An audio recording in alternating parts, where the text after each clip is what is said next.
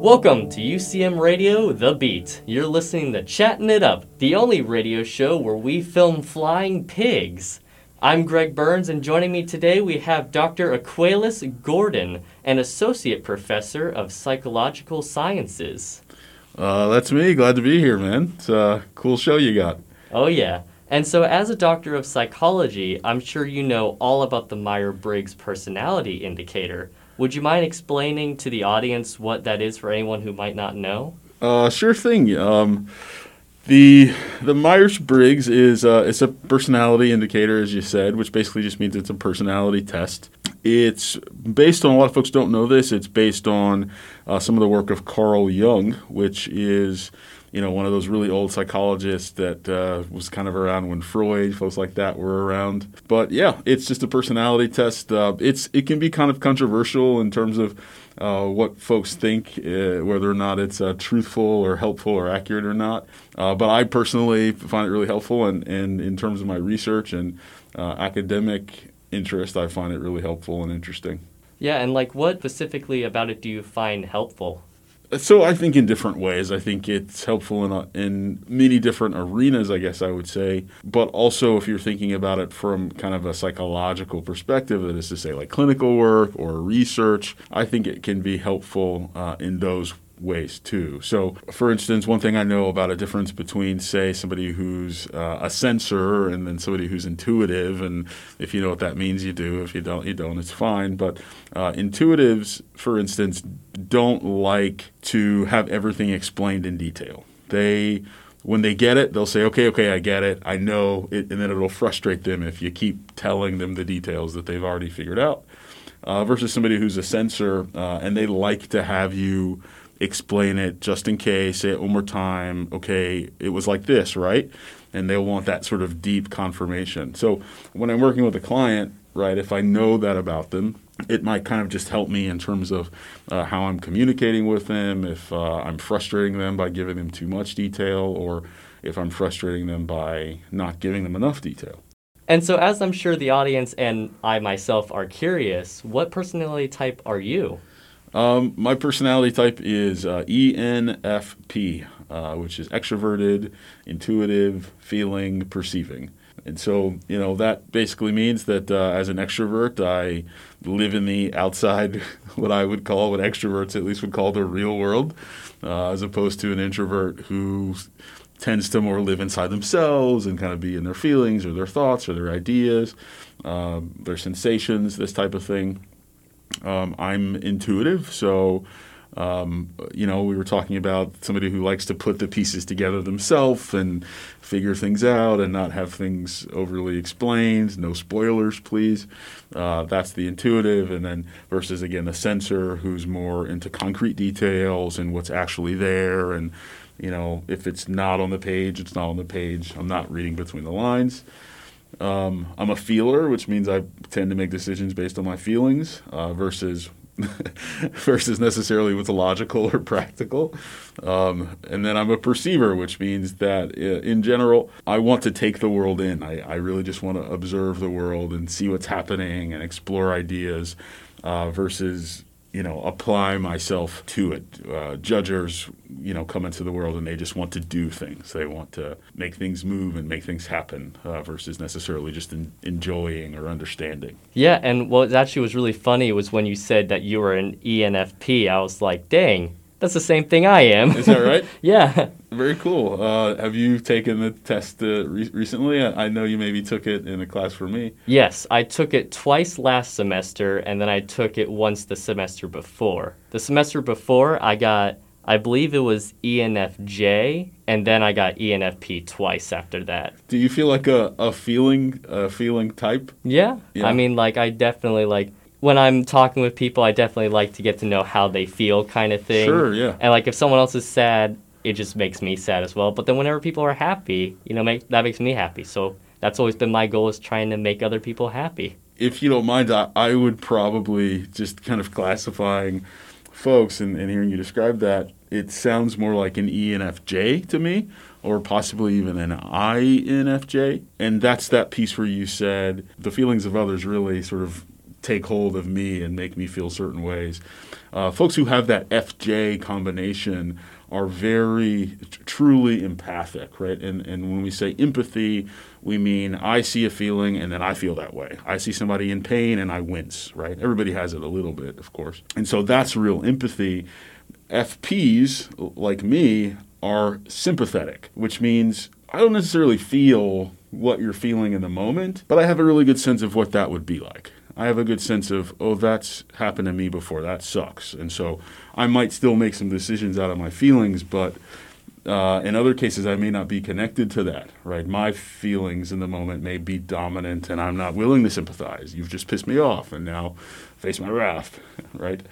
So there's a way to kind of, even though two people are feeling types, there's still different ways in which they're making those decisions. Are you making decisions based on your feelings from somewhere in the depths of who you are, or are you making decisions based on the feelings of other people and what people seem to need and want from you? Yeah, and that's actually really interesting. Does that seem to fit more I'm just curious if one fits better for you than the other?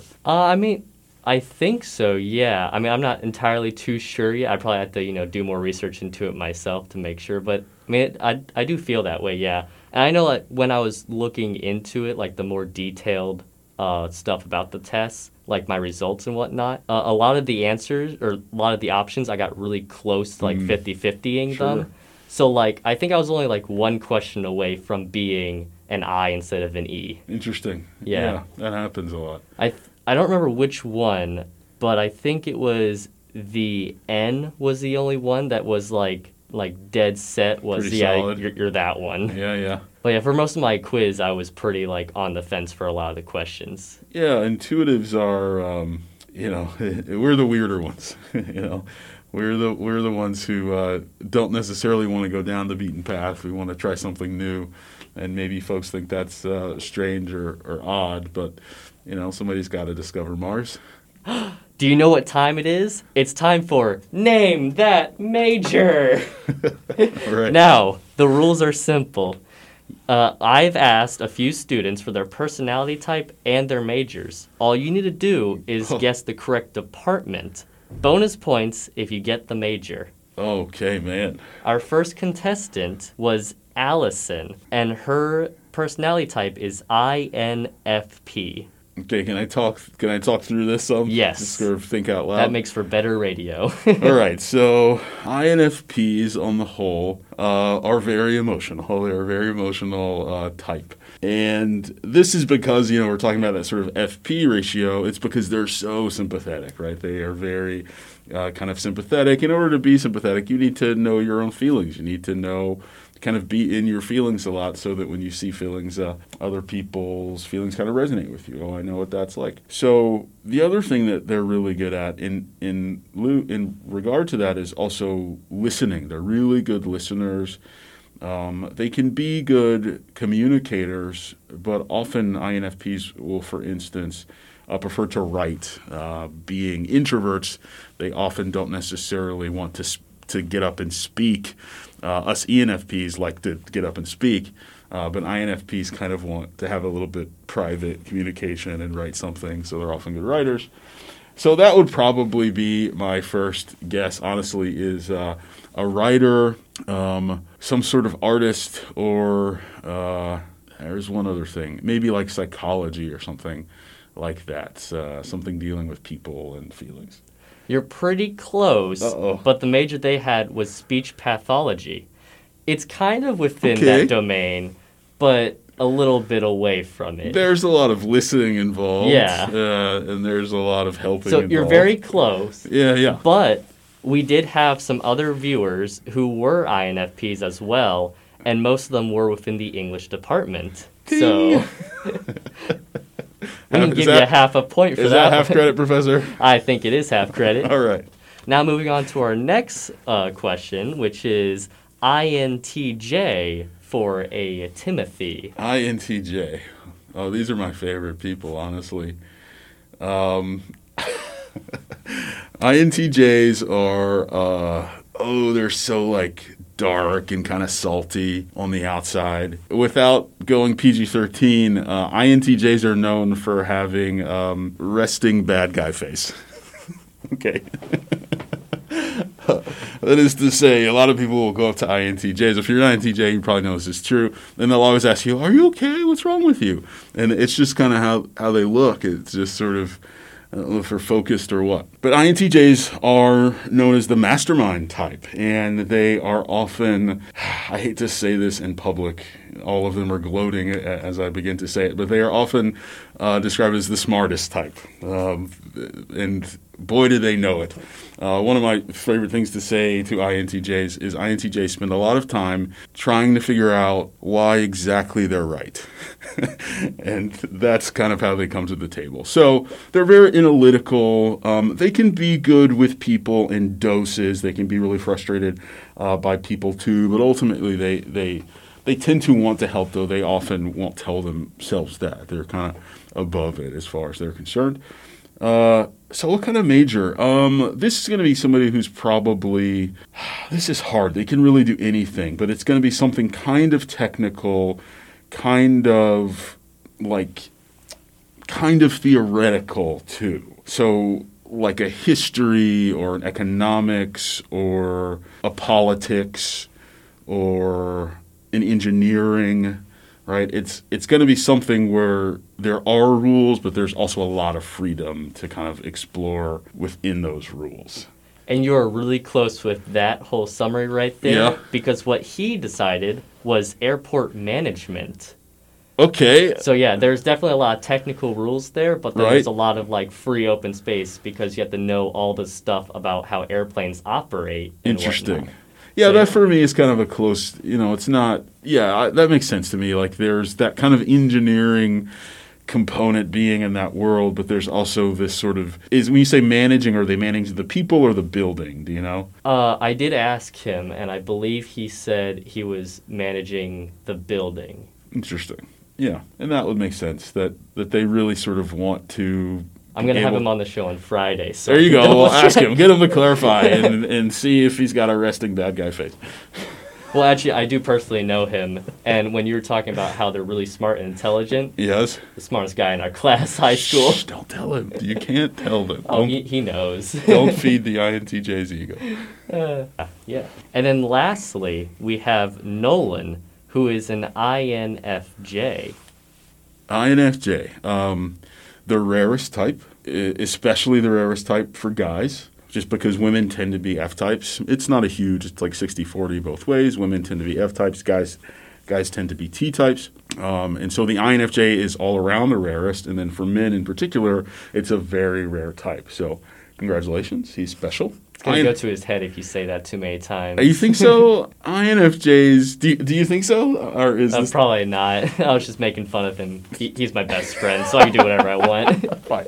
INFJs can be pretty sensitive. They're probably as sensitive as an INFP, but they're not going to tell you about it as much. They're going to kind of bottle it up, and then they may explode on you, or you might find out like they've just like went on a rant to a mutual friend you share. They're usually not going to try to be like that kind of disheartening or anything with you. So they're usually not going to try to do anything that's necessarily mean, but they will get their emotions pent up. INFJs are known for doing something that they call the INFJ door slam, which is to say that they'll take a lot of abuse or they'll take a lot of gruff until they finally are just done with you, and then that's it. There's no getting back to them, right? And so there's this kind of very polarized where they'll be nice and they'll hear you out and they'll let you be a bad guy for a little while,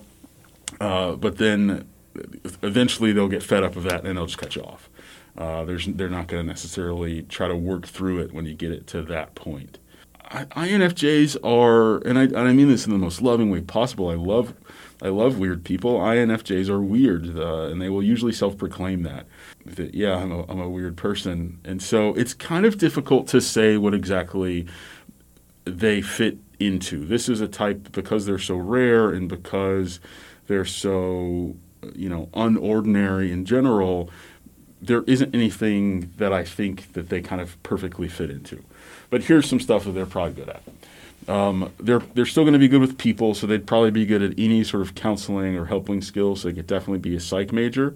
They're good in like to help people, and so they'd be good at even kind of physical helping. So like a nursing major or maybe even speech pathology, that type of stuff. And yeah, it's going to be involved with people. It's going to be involved in helping. It could be some managerial stuff. They're not going to like that because they'd have to be mean a lot of the time.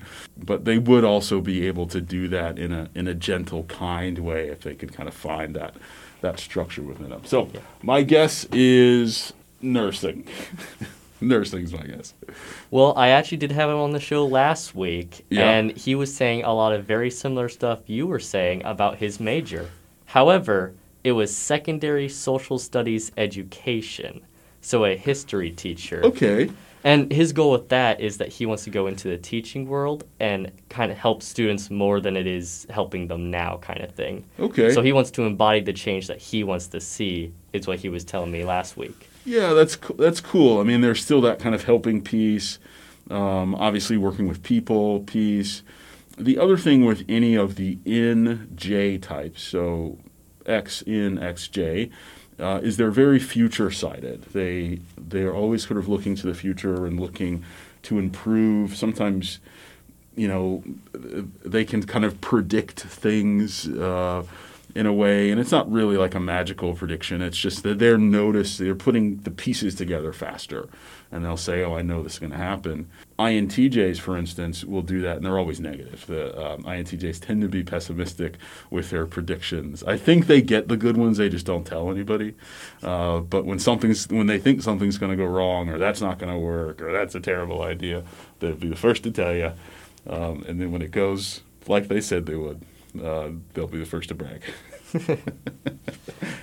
Well, we're going to cut to a quick commercial break here. When we get back, we'll be tallying up that score and telling good old Dr. Gordon what his final score was. All right, I'm so excited.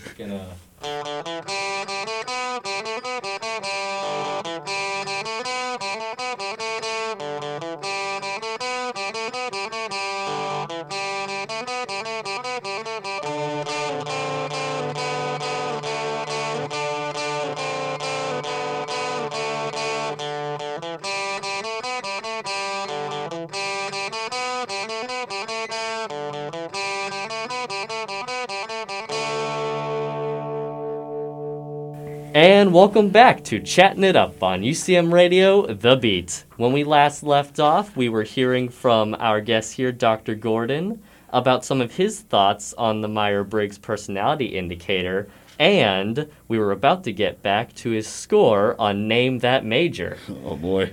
Now, your score was 0. 10K.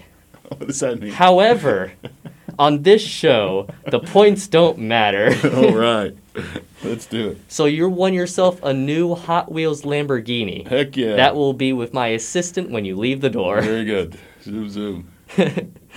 But anyway, something that I would like to know is if you won the lottery and decided to stop teaching at UCM, what would you do instead?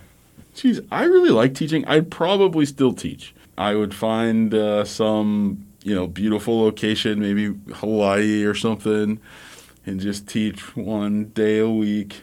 No grades. You just come listen, and you better take notes, though. I just want to make sure you're, getting all the information. But no test, because I don't want to grade those. So I would probably keep teaching. I really do like teaching.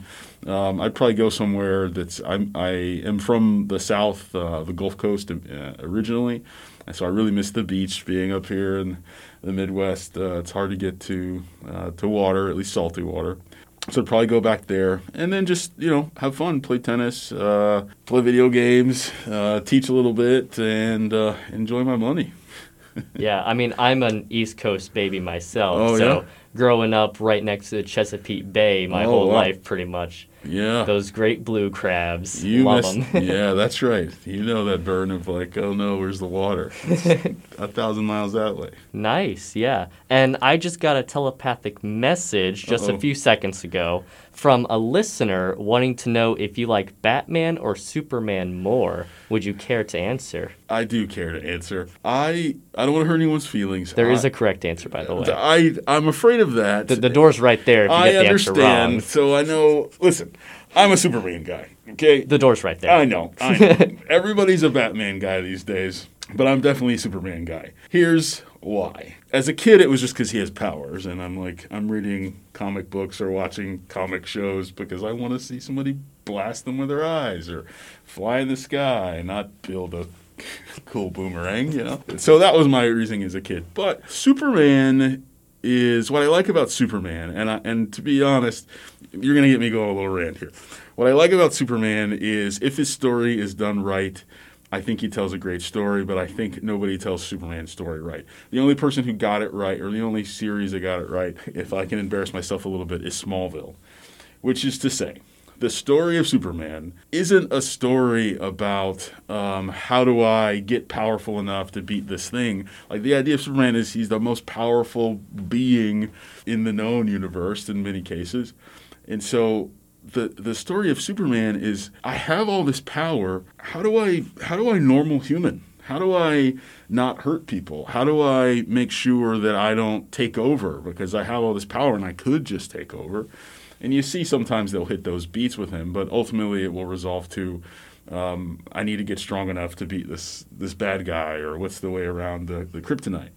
But I really like that struggle of, as a psychologist who studies male psychology in particular, I really like that struggle of, you've got power, and, when you become a man, you figure out that you're powerful and you can do a lot of things, and, you've got a lot of skills, and how do you direct those in such a way that you're still the good guy, that you're fighting for the right causes. Now, Batman has a different thing, and this speaks to something else I think that's going on in society. Sorry to all the Batman fans. Batman is about this guy who appears to be an upstanding, regular, has it all together, rich guy, ladies' man, yada, yada, yada, who has this dark secret. And if you piss this guy off, that secret's going to get, it's about this sort of like hidden angst. It's about this sort of like dark side that I don't want to show people, but it's right there and it'll come for you if you're not careful. And so I think a lot of guys these days, not to get too deep, but I think a lot of guys these days sort of feel that kind of sort of pent upness about them, that sense of like, I'm kind of angry, or when my feelings get hurt, or when this happens, like I just bottle it up, and if I let it out, you're going to be sorry, right? And that's sort of how they kind of handle things. And so they identify with the Batman who, does that. And he's right. If you cross him, he'll mess you up. And so I think a lot of people identify with that. A lot of these, I know this was supposed to be a simple, quick question, but a lot of these recent kind of heroes that folks tend towards are what we used to call anti-heroes. If you think about Walter White in Breaking Bad, if you think about, this is a little old now, but like Dexter, but there's all these shows where the guy is kind of a good guy in one arena, but has this dark, let it all hang out, don't get in my way, no holds barred part of himself that they hide. And I think that people identify with that, which is probably a problem. The Punisher, all these Punisher stickers you see on trucks, it's all that same idea. Is there's this one side of me, but there's this side that can get you. And I don't know. I prefer the Superman orientation where you're really trying to work on being the good guy and not trying to work on holding back the bad guy, I think. But Batman's cool too. I refuse to give you the satisfaction of knowing that you're correct in this argument, so we're going to move on to our next question instead. Thanks, sorry. What's one of your hidden talents, speaking of superheroes trying to hide theirs? Oh, my goodness. As an ENFP, I have many hidden talents. I used to be a gymnastics coach. I was on the diving team in college, springboard diving, won 3 meters, lettered both years I was on the team. I'm a pretty good photographer. This is not a talent, but I like video games. I mentioned that. So I like video games. You got any particular that you enjoy playing? That's a great question. I'm playing, and I hope a lot of folks out there will cheer when I say this. I'm playing Valheim right now. Have you heard of this? Yes, I have. Are you playing it all? I am not, no, but I do have a couple of friends who are. Oh, it's so fun. It's such a fun game. I tell people, if you hadn't heard of it, it's like it's a Viking game. Valheim is like it's basically the purgatory of Viking culture. And it's basically a cross between Skyrim and Minecraft, I think. Sort of, including the graphics are somewhere in between there. But in terms of it being this kind of dark, mythic, magical fantasy place, and then also, you're chopping trees and building cool buildings the whole time. So that's something I'm playing. But I like RPGs. Me and a couple buddies from grad school, we go back and forth to League of Legends when we get bored of anything. Those type of things. A big gamer. I'm a millennial, so it's been part of my life since I was a kid. What are you playing? Me personally, I've been playing a lot of Minecraft lately with a lot of my friends, but I recently got into a new game called Dying Light. Okay. It's like a cross between Assassin's Creed and zombies. Yeah, okay. So it's like a lot of parkour involved, but also a lot of smashing of brains. Awesome. Heck yeah. The best of both worlds. That's cool, man. But yeah, it also has a great storyline that I'm absolutely loving right now, and a lot of really cool concepts. Yeah, man, games are great. I'm glad we're finally at a place where games are obviously really good and now definitely artwork, but also where it's kind of ubiquitous, right? Where, when I was your age even, and certainly when I was a kid, like no adults, none played video games, right? Maybe a very cool uncle, but it wasn't, you could just assume if you knew an adult that they had no clue what a video game was or certainly hadn't played any. But now, us millennials are getting old, so you guys can talk to us about video games. My dad's the guy who got me into Assassin's Creed in the first place, yeah. That's awesome. That's what I mean. Like, my dad, to this day, he couldn't play a game on his phone. It's just not in his vocabulary. So it's definitely a changing culture. So I'm sure teaching on campus can be very unique. What's one of your favorite parts of it? Yeah, I really like UCM. I particularly like the students here. People here are, and it's probably true of the Midwest, people here are really down to earth. I've definitely been to and been in graduate school, taught at, et cetera, some places where, students can have a chip on their shoulders. Places where students really just ultimately want to challenge everybody, including the professors, the administration, and this type of thing. And that doesn't seem to be the vibe here. You get those students, of course, and that's fine. You should have a diversity of folks and ideas. But mostly here, people are down to earth, and they're curious, and they don't show up with ideas already in their head that you have to necessarily chisel through. They're just open and ready to learn whatever it is you're teaching. So that's something I really like about UCM. I really like the campus. I think the campus is really pretty. And one thing I just like about working on college campuses is they're like little bitty cities. Like people are around walking.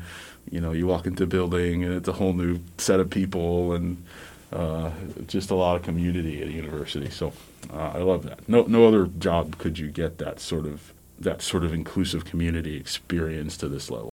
Well, lastly, if one of our listeners is wanting to work or is currently working on being a psychologist like yourself, what advice would you give them?